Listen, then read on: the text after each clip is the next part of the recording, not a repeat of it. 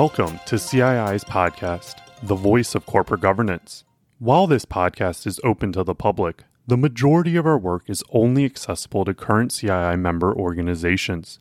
If you would like information on becoming a member of CII, please visit our website at cii.org or contact our Director of Membership, Melissa Fader, with her email melissa@cii.org. Thank you for listening and enjoy the episode. Welcome, everyone. This is a Council of Institutional Investors educational podcast. I'm Lucy Nussbaum, Senior Research Analyst at CII. In today's episode, we are talking to Professor Daniel Preston of Indiana University. Professor Preston is a global expert in the field of international development finance and has developed a survey tailored to CII members to gain a better understanding of the challenges faced by institutional investors in pursuing investment opportunities in Africa. Welcome, Professor, and thank you for speaking with us today. Yeah, thanks for having me, Lucy. First off, I know this survey you've designed is a continuation of much of your research. Can you tell us a little more about yourself and your research? Yeah, sure. I'm a professor at Indiana University, as you mentioned. The O'Neill School is one of the really the best public affairs schools in the world. My focus of my research has been tailored to the Sustainable Development Goals. I'm not a typical professor in that I spent about a decade in the private sector before joining the faculty, and mostly as an investment banker. So I have an interest in perspective about finance and development. And since 2015, I've been really focused on how to unlock this vast pool of finance for the betterment of the world, for achieving these sustainable development goals, and more recently focused on the continent of Africa. So this has led me to a research project focused on what are the obstacles to institutional investors in deploying more of their capital in Africa. So let's talk a little bit more about exactly what the SDG-aligned investment opportunities in Africa are. Can you tell us what these kinds of opportunities are and why they would be attractive to institutional investors?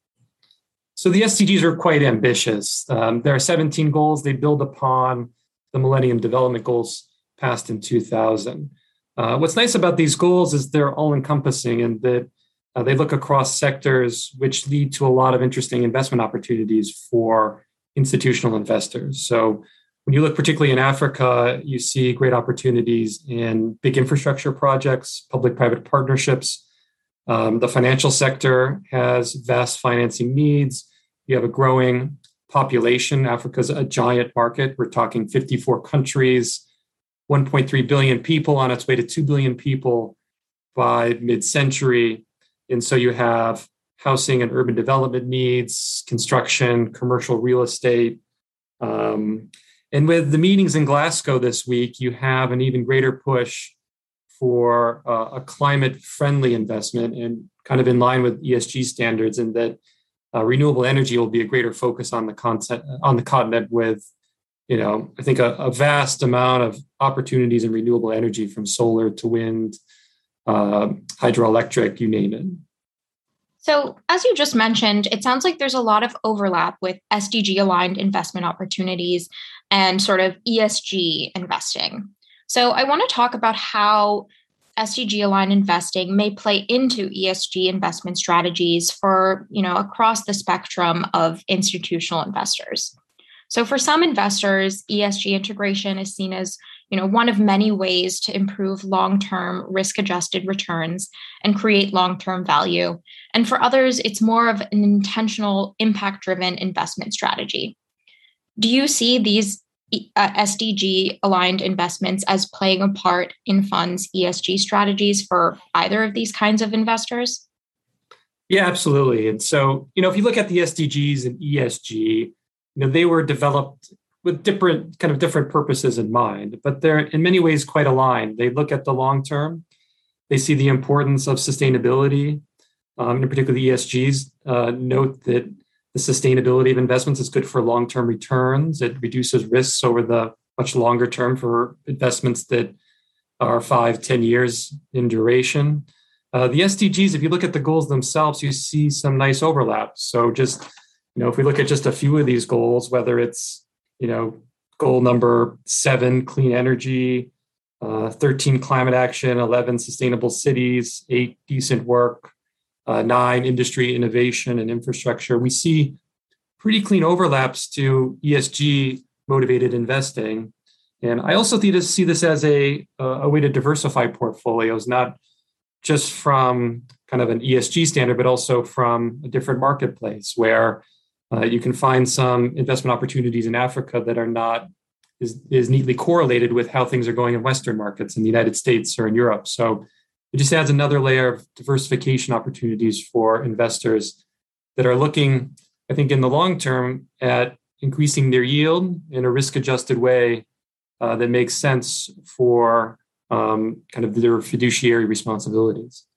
And what would you say to institutional investors who, as fiduciaries, are concerned about the potential risks with such investments and fear that they might actually be sacrificing returns by pursuing such investments? Well, first off, I totally get it. I was an investment banker for a number of years. My job was to help clients tailor securities that met the needs of institutional investors. So I get that they have concerns that risks play a big part, and there's also certain attributes that are required in securities for them to invest. So my first kind of inclination is to say it's important to do your homework. So there needs to be more research into different markets in Africa to better understand what the risks are.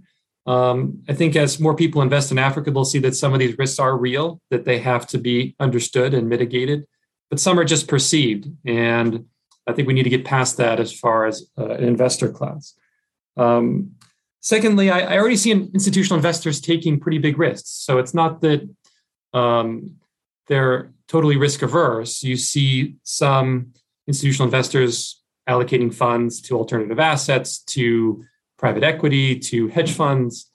And so there already is an appetite for risk. It's just better understanding that risk that's important.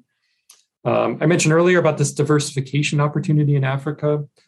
And I also see an opportunity to maybe start slowly. So you start with a few flagship investments that are small, that you can kind of test the waters in markets that you better understand, in particular countries that you feel more comfortable in, then you can build out. And so this is all really driving my research. It's to better understand, well, what's keeping institutional investors from investing in the African continent? If we can better understand those obstacles, those impediments, we can work with policymakers because there's a big push in the development finance community and the development community, as well as more globally, about how we can fund SDGs.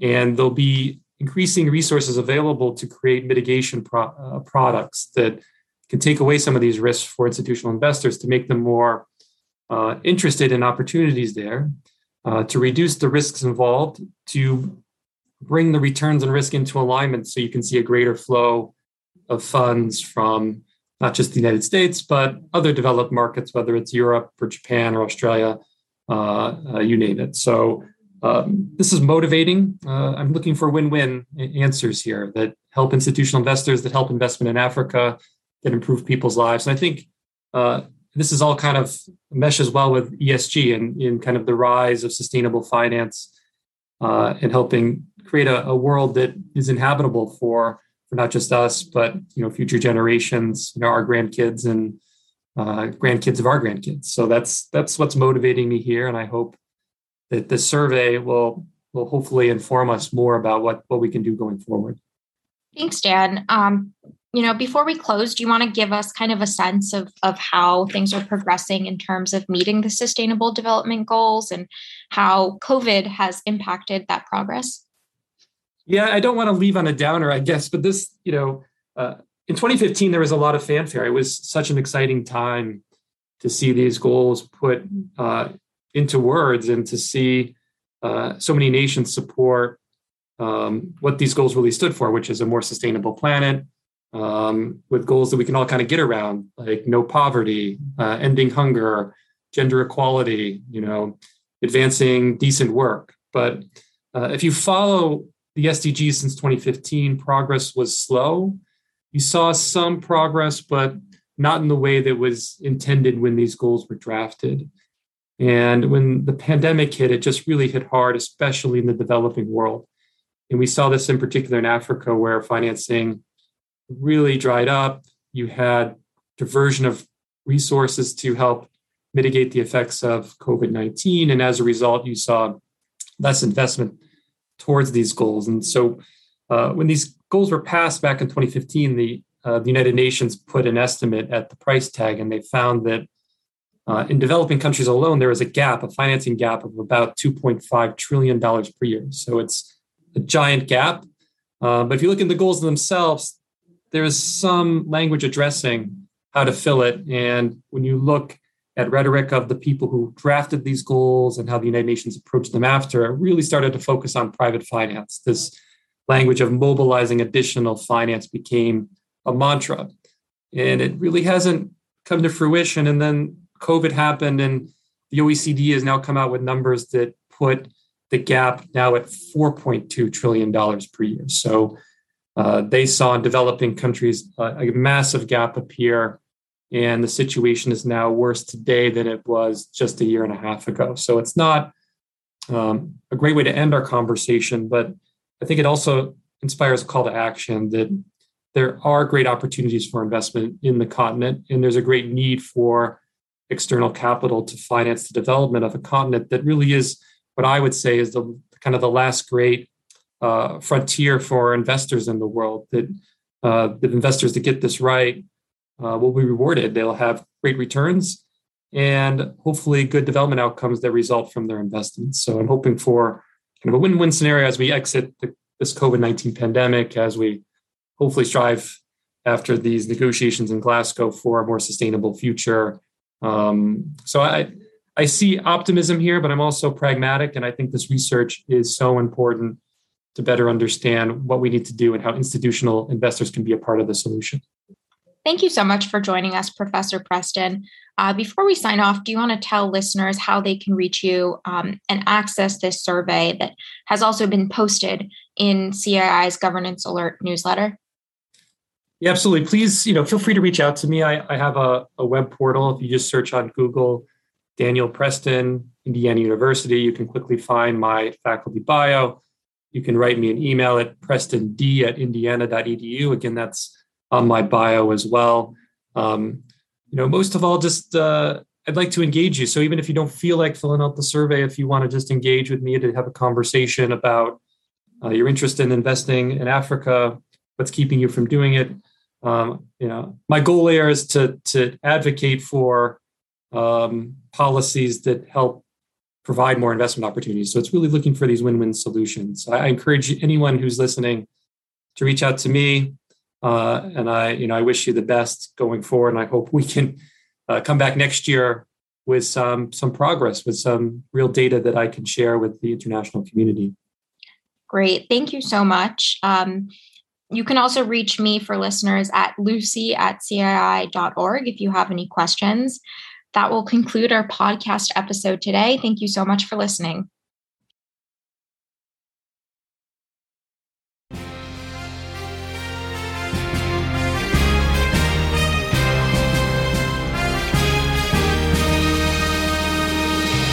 Thank you for listening to this episode of The Voice of Corporate Governance, brought to you by the Council of Institutional Investors. The Voice of Corporate Governance is a free, non-sponsored podcast that highlights critical developments in corporate governance and other important issues affecting institutional investors. The views expressed by those interviewed on the podcast do not necessarily reflect the views of CII or its members. For more information on CII and its policies on corporate governance, please visit our website at www.cii.org.